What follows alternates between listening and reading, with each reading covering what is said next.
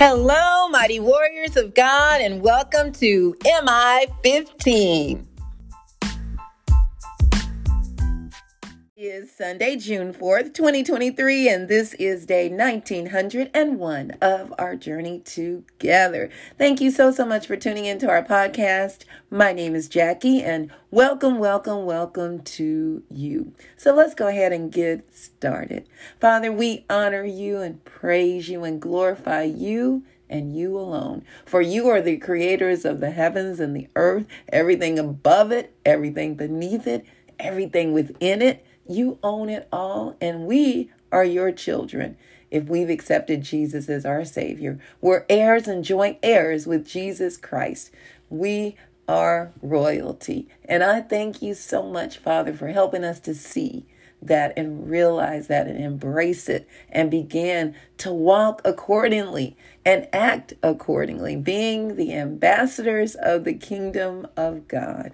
I thank you, Lord, so much for comforting the brokenhearted and healing the sick and blessing those who may be in financial need. I ask, Father, that you will speak today, that it be all about you and not about me. In Jesus' name, amen. Glory to God, everybody. Thank you again for tuning in. Today's message is stop settling for less.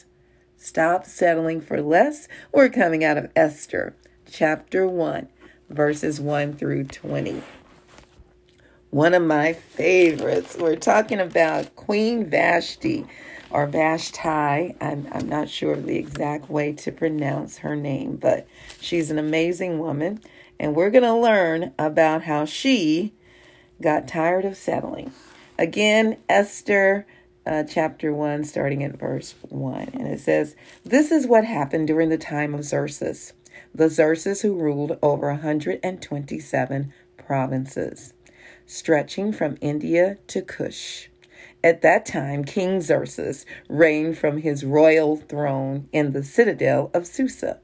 And in the 3rd year of his reign, he gave a banquet for all his nobles and officials. The military leaders of Persia and Media, the princesses and the nobles of the provinces were present. For a full 100 days, that's about 6 months, he displayed the vast wealth of his kingdom and the splendor and glory of his majesty. When these days were over, the king gave a banquet lasting 7 days in the enclosed garden of the king's palace for all the people, from the least to the greatest, who were in the citadel of Susa. So he gave a party for the people he was trying to impress, the nobles, officials, and leaders, and all those folks. And then he also gave it for the people that were not, they were just your regular folks. He gave like a 7-day banquet for those people. And just one of the things about the reason that he did this was it states that Persia was a world power, and the king, as the center of that power, was one of the wealthiest people in the world. Persian kings loved to flaunt their wealth, even wearing precious gemstones in their beards. Jewelry was a sign of rank for Persian men. Even soldiers wore great amounts of gold jewelry into battle.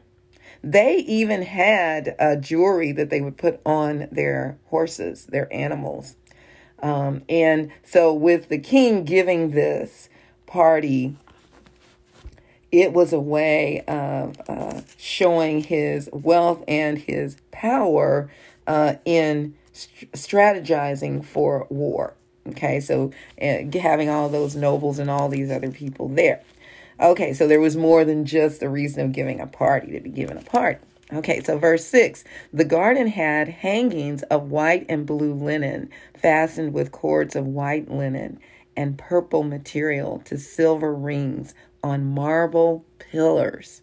There were couches of gold and silver on mosaic pavement of potpourri, marble, mother of pearl, and other costly stones.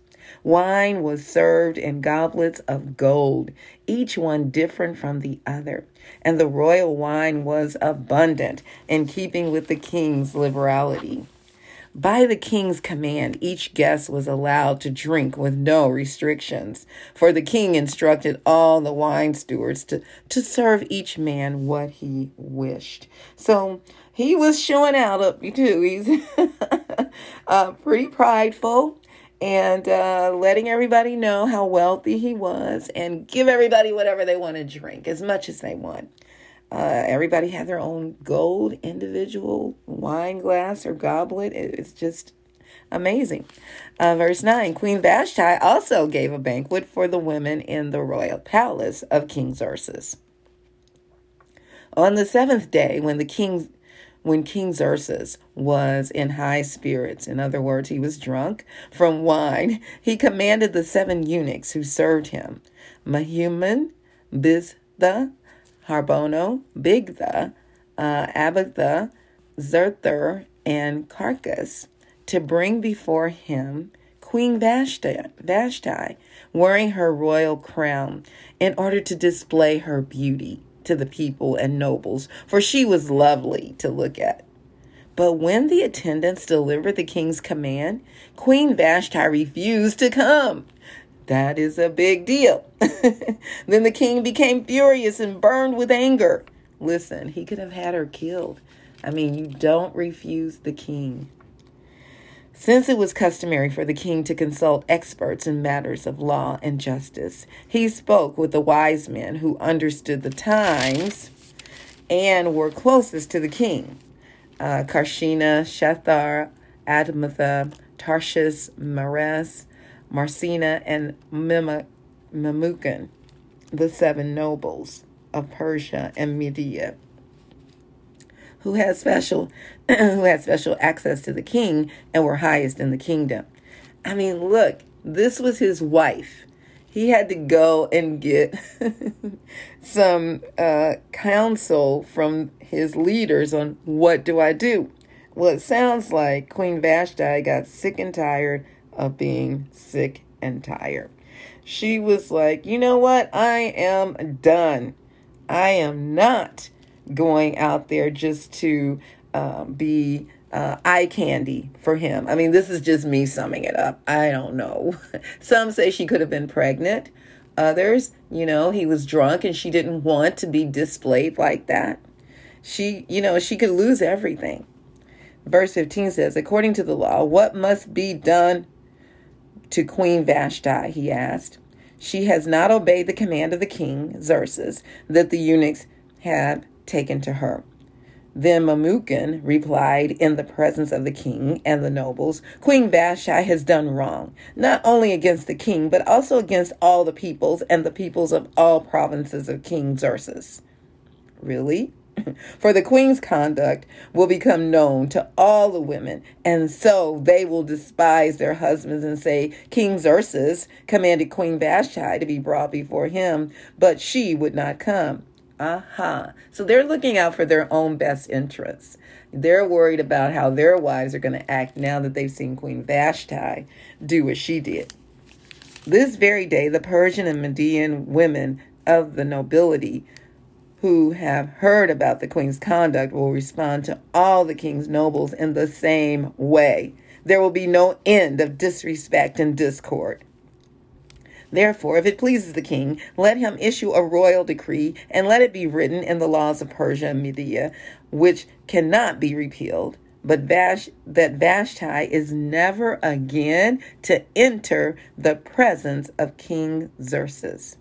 Also, let the king give her royal position to someone else who is better than she. Then when the king's edict is proclaimed throughout all his vast realm, all the women will respect their husbands, from the least to the greatest. That's what it was all about. They're telling him, divorce her, get rid of her, kick her out of the kingdom, out of the palace. Wow.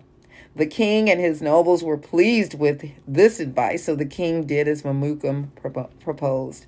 He sent dispatches to all parts of the kingdom, to each province in his own script, and to each people in their own language, proclaiming that every man should be ruler over his own household using his native tongue.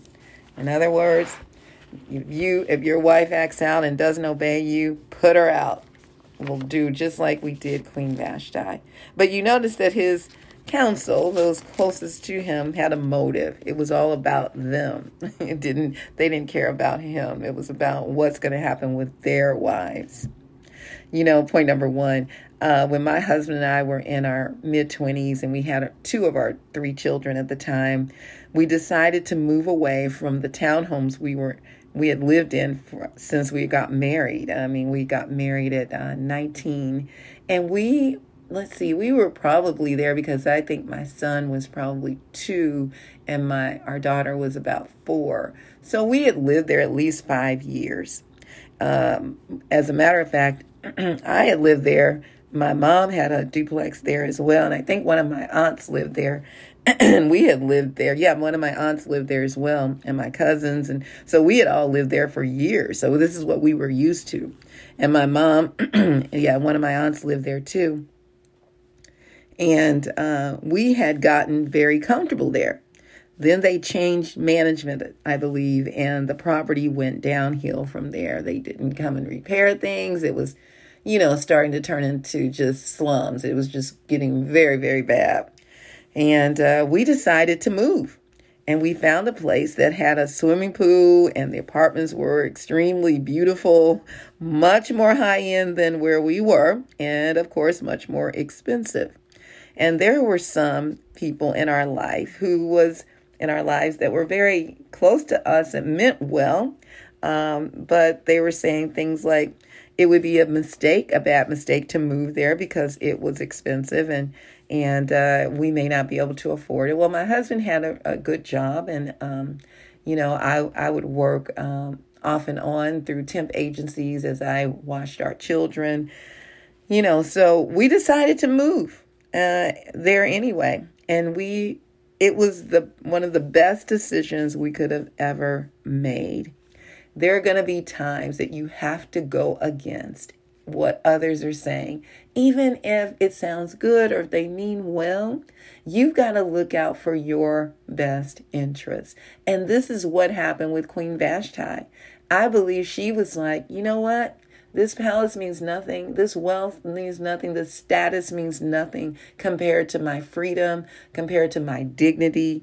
I believe that's what she was facing as well. She was tired of being treated like an object, and she decided to stop settling for less and did something about it. Point number 2, what about you?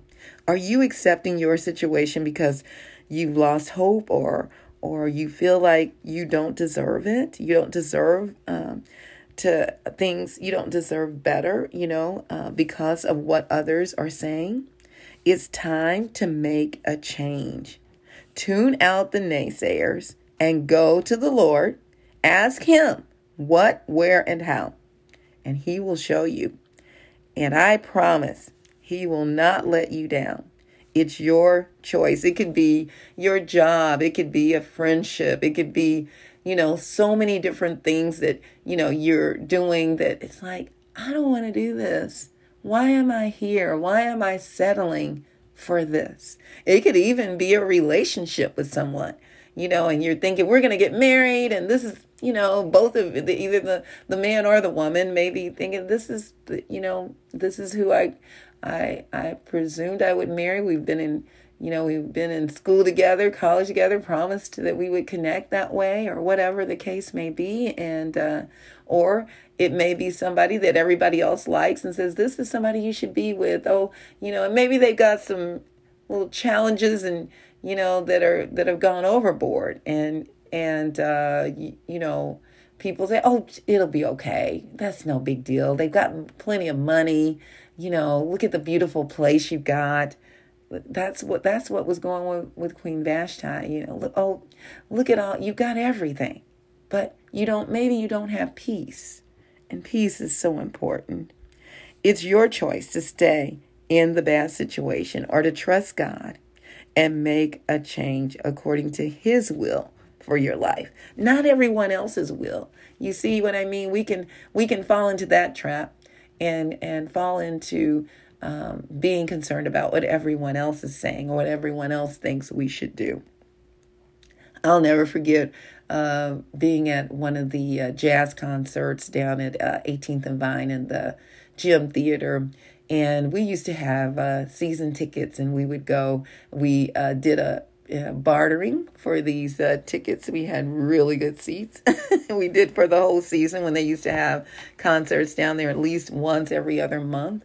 And I did catering for their VIP members at the time. And so they said, in exchange, you can have free tickets, however many. I think we were up to 4, and it was a really good deal. Well, anyway, while being there, there was intermission, and I stayed at my seat. My husband went out and took care of whatever he needed to while I was sitting in there. And there was a lady sitting next to me, and we just started having a conversation. And she started telling me about what she was going through in her own apartment. She said, "Girl, I let my kids, my grown kids, 2 of them, move in because they were struggling.